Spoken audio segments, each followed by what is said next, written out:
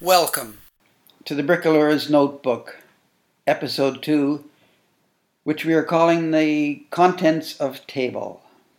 Hi, Don. Hi, Jack. Good to be back with you on this podcast.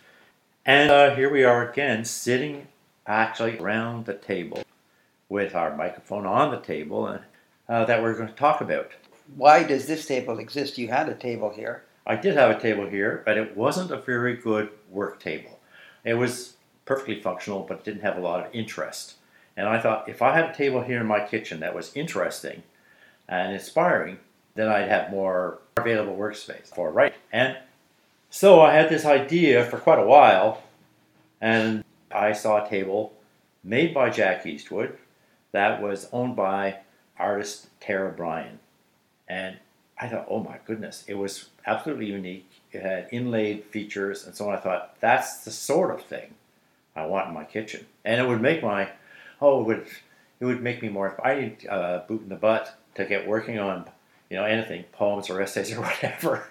And I thought, another workspace would get me out of the study, but I'd still be at work, and so that's part of it. Yeah, Tara had a 1950s set of furniture.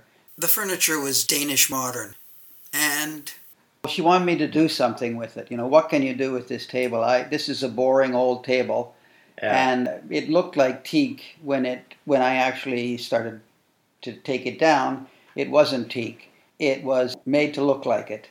She asked me to do something with it, and Tara was a bookmaker. She made unique books, outfolding accordion books. She made a book with an egg carton with 12 eggs in it. Each of the eggs was one chapter, and she wrote the chapter around the egg and then dyed it. And so the book was 12 eggs. One of the eggs broke, and so there was only 11 chapters left. But she said, that's okay. That's the way it is. That's the book. Yeah. So she wanted this table, and she was a bookmaker. She had 2 dogs. She's an environmentalist. She was a very, very creative woman, a brilliant creative woman. And she asked me to do the table. And so I did inlay in the table, which had an accordion book in it. A jack-in-the-box was juggling eyes, ears, and nose.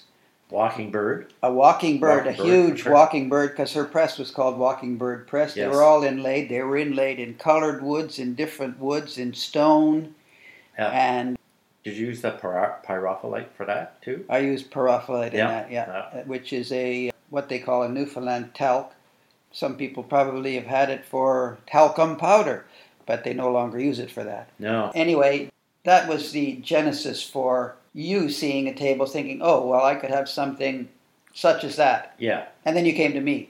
In the interim, the tree in our community garden right next door died. Dogberry. It was quite big for a dogberry. It died. It had been dying for a while.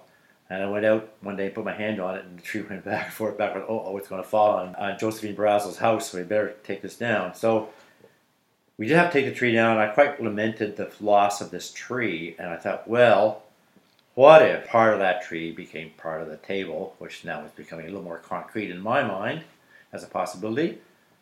And the centerpiece of this table is dogberry, a piece of dogberry from that dying dogberry tree. Yes, and perhaps it's best to give the listener a sense that it has 3 pieces of wood. It's one of the elements to it, which is very common these days, is called live edge. And 2 are spalted beech. And for people who don't know what spalting is, that when a tree falls and starts to decay, the funguses that grow on it, they begin to eat into the wood. As they eat into the wood, they darken sections of the wood, and the wood becomes spalted, which it has black lines that looks like somebody's taken a pen and written all over it in various beautiful patterns and forms. And it also starts to break down other sections of the wood around the knots in the spalted beech. The knots rotted out first because they had over time fallen out. And This spalted beech the tree was felled by myself and a man named Jim McSheffrey on the back of the Jesuit property in Guelph, Ontario, while we were felling trees to build a house and also to get some timber. And this old beech, which was somewhat rotting, I took to the sawmill and had it cut up, and I had these planks and had them shipped to Newfoundland. So I went and I salvaged these two, and then I kept them for another 20 years in the basement. And Don asked me with the table. So these two pieces came out. I said, well, we could use these two pieces. They are approximately 12-inch slices. That's a very large slice, isn't it? I mean, they're not from the center of the tree. They're from closer to the outside. But the tree was, in girth, the tree was probably about 16, 18 inches. A lovely beech tree. A big beech tree, which had, as I said, it was dying, and it's similar to yours. So both of the tree, all of the wood from this, in this table, is from trees that had begun to die. And when you asked about a table, I thought, well, okay, and what about these planks? And they weren't 12 and 12 is only 24. That's not wide enough for a table. So the Dogberry came to our assistance, and now it's in the middle. So the table becomes wide enough so that you have two planks on which you could put 10 people at this table. Yeah. The process is what we're interested in, and I guess we're explaining some of that process as a concept of bricolage. Planks, which came from two different trees in two different time periods, one back in the 1980s and one in the 2017, were put together then. And because it was spalted, it needed to be treated carefully, and something needed to be done to fill the holes where the knots were, which is what Don said. Well, I said, well, you can put anything in there you want. You can put another piece of wood. And Don said, I have some rocks that would be very interesting to have in this table. And while I'm sitting here trying to ponder, I can look at these special rocks that I have collected. I thought the spalting also is a really interesting aspect of this, because the table obviously has historical stories connected with it, including the story of Tara, including the story of Jack and Jim McSheffrey cutting it down. But also, the spalting takes us back to this sort of like biological history of the tree. And it calls for a sort of special eye to see spalting as aesthetic and artistic and part of the tree's history. As Jack was saying, whoever appropriated the lumber from that basement just saw it as rot. They didn't see it as a design feature. They didn't see it as me. When I'm looking at it now, I see waves, I see sunsets, I see, actually, it's kind of like a snapshot of natural process itself, the process of decay. So that's part of the table's great appeal, is that spalting. Yes, when I see a tree laying down and perhaps rotting, other people think, oh, that's an old rotten tree. I say, what is written on it? What is written in it? And when you cut it open, that's when you see what's written in it. There will be, on our website, there will be pictures of spalted wood that you will see where I cut into the wood, and out of the wood comes a dog. Right.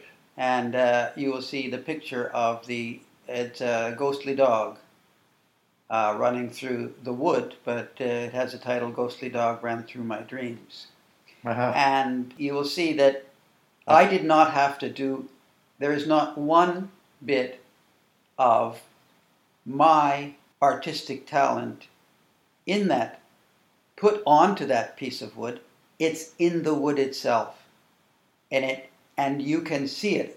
A friend's son came over the other day and he said, I see 4 things in there. And then he listed all the 4 things he saw. The first thing he listed was the dog. And I thought, this is perfect. Instantly, people see, they kind of see what they see, but everyone sees the dog. And so I didn't make that piece of art. That piece of art was made by nature. I just found it and displayed it. Yes. And this table has that same kind of essence. There is so much beauty in the way the natural processes of breakdown of fungi and everything else that breaks down wood has written on the surface and in the tree itself. And you can't find that. You can't recreate that. It's there. I couldn't do that as an artist. There would be no way to do it. But here it is. Here it is. Under Don's fingers, under the microphone. So there we have the first elements to this. We've got planks from 2 trees, and we need to do something then to make a table out of them. Let me just add to that, if you don't mind. That's like, when I see this, I see flow. And when I'm sitting at it, it seems it's flow, it's process. And what I'm wanting to do is actually stimulate process when I'm writing. And so it's the flow of the process is also like, well, as you were saying, it's part of the actual life of the tree as the tree ages. Fungus is not an unnatural activity. It's part of the natural process of the tree being aged and the tree returning to humus, whatever that word is.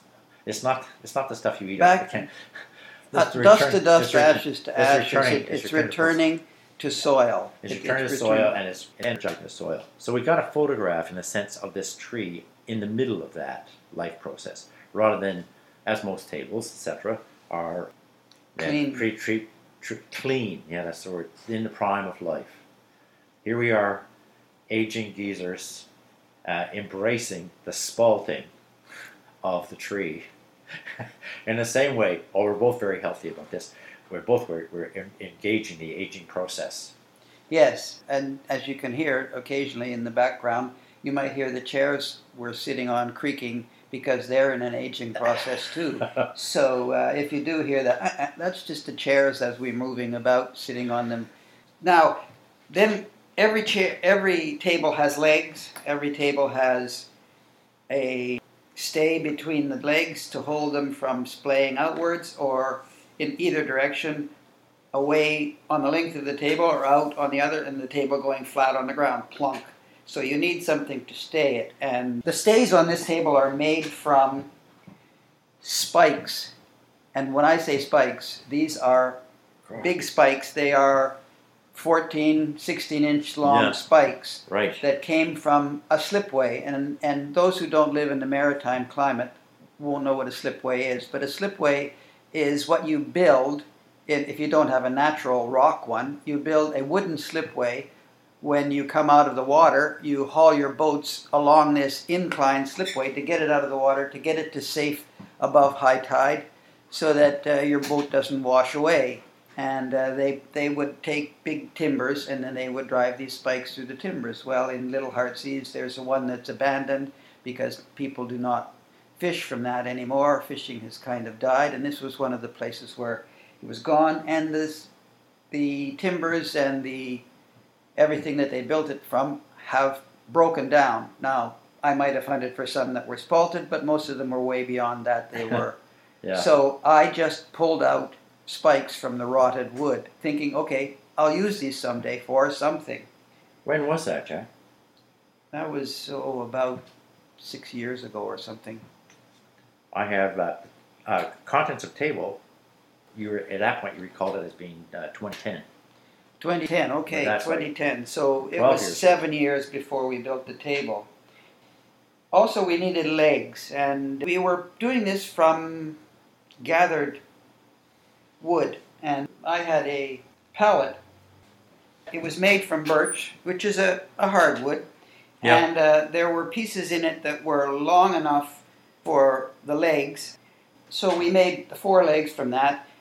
The spikes go through the legs into the stay, 2 bolts, close them up and tighten them so that they can't move. And then there is a piece of steel that's welded and goes from the center of the stay out to the edges of the table to stop it from moving laterally back and forth. And it's actually an incredibly stable table, more than most tables. It is. When you bump most tables, your tea or coffee will spill on it. Well, you can bump this one and it's not going anywhere. Considering its many non-uniform parts, the table is extraordinarily steady. But the process then, as you see, was a process of, over time, having one element. First, in my basement, was the wood from the spalted beech, then the spikes and the pallet. Then we went from there to assembling them and creating the legs and attachments. There are 2 spikes that are also attached and bolted to the legs at the top. Instead of a skirt under the table, there are spikes that are welded together and then welded to the... Here's the old man's problems. Yeah. They can't think of the names of things when they need them. I was going to say, it's true, like this is a large theme in this table is the aging process.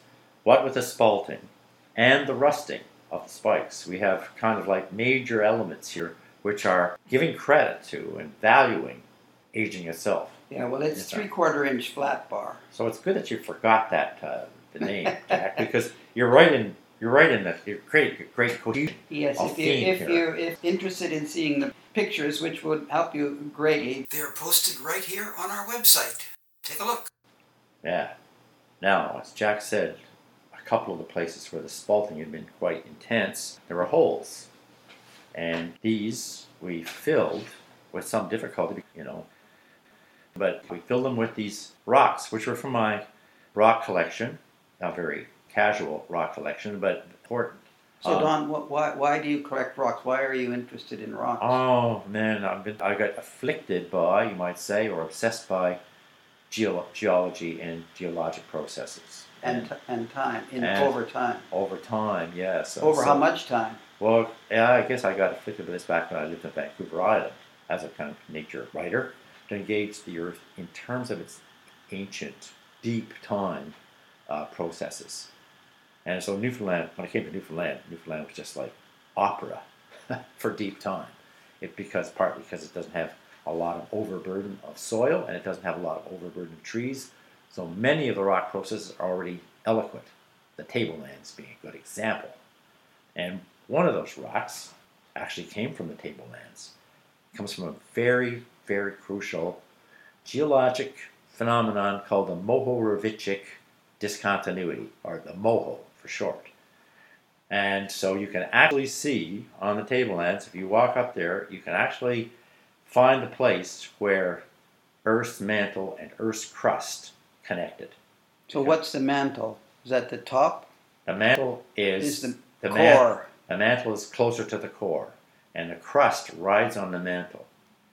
Since the tablelands are what they call an ophiolite sweep, that's usually when the Earth's plates collide, the oceanic plate goes down because it's heavier. Whereas the Earth's crust is a lighter rock, it stays up. But at the tablelands, oceanic crust has ridden up. So it was a huge force that drove it to the surface. A huge force that drove it to the surface, and there it is. And because it's mafic or ultramafic, it doesn't break down into soil and so on the way continental crust would. So it's standing there, this huge, great, actually rusting. As the peridotite weathers, it rusts. Wow. And so you've got that, what looks like a big rusted hulk of the tablelands out there. And there's only 4 places in the world where this has happened. Something like that. They're quite rare. So this is one of the main rare features of Newfoundland geology, which makes it so operatic for somebody who's become smitten by rock and rock processes. So I was there and I visited the tablelands, and I realized I've actually been up in the tablelands and seen the place where the Earth's mantle and Earth's crust collided in the old days.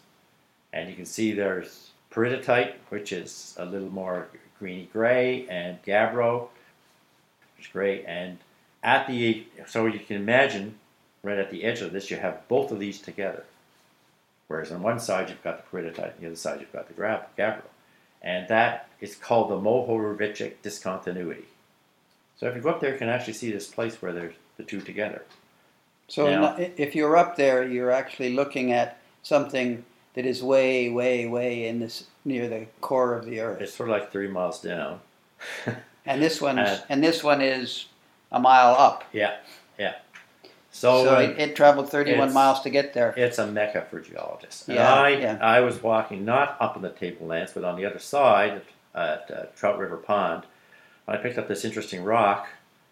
That's part of the table. That's embedded there. So the Moho discontinuity. Yeah. What we have is an old piece of wood with an ancient stones in it. Yeah. Exactly. And because of the concept of time being embedded into the table, and again, as we said, everything has a story, and that's the story of some of the stone. There's another piece of stone which is from what they call the talc mine. It's actually a stone called pyrophyllite, pyro being fire, and it's a mine that's in Foxtrap near here. It's a very soft stone. It often was used to make talc. It's a disused mine, right? No, they've reopened it. Oh. But the talc was then shipped off and it was ground down and was used somewhat for talc, but talc is now, they don't use it because they know it's toxic for babies and such like that. So it's not used anymore, like in baby powders and things. But it was used for making tiles, like the tiles that you have. You see that you put on the kitchen walls, they're white, and the whiteness in behind, and then they glaze the top of them. Well, that's made from pyrophyllite, from the talc. So there is a piece of talc embedded in this table. And again, Don can explain the process of how talc is made, but it's also bringing in part of Newfoundland that is ancient into this table. Now there is one other element of this table that isn't so ancient, but is very interesting. Don can tell you about it because at some point it was in the backyard here. Yeah, over there, underneath where the bananas are, there's a little tiny green dot, and that green dot is the end of a clothesline that was once around the tree. It's in the dogberry part of the table. And the tree grew around the clothesline and preserved forever, not forever, but for some time, this relic of the old clothesline. Which had been long gone because the tree was right almost through the center part of the tree. So it had been there for 30 or 40 plus years, which again is another element. Many people would say, you can't have that in your table, but why can't you have that in your table? Why can't you have stone? Why can't you have an element in your table or elements of your table that you know the history of and that have a story behind them? Because when you sit at it, when you're there, it's still speaking. It's still talking, and that if you want to spend enough time, will tell you its story. And that's why a store-bought table doesn't tell you its story. It's functional, that's fine. We mentioned that in the first podcast. But something else has a story and it's related to you, which, not everybody has the money to do this, but I think everybody has the desire to have things that tell them a story. That's why they bring various things home and they can say, oh yes, that was we picked that up when we were on the beach in, Little Heartsease. And so they're embedded memento in a way and are part of the story. And everything in the table has a story. That's why the table has a little booklet with a leather pouch. The leather pouch being a piece of a leather glove that I believe at one point belonged to my father. And it has stitching in the back. And I just cut the piece of leather off the back of the hand, and we've made a little pouch, and we put the little fold-out book in, which has as Don put it before, a little pun that he made, the contents of table, as opposed to the table of contents.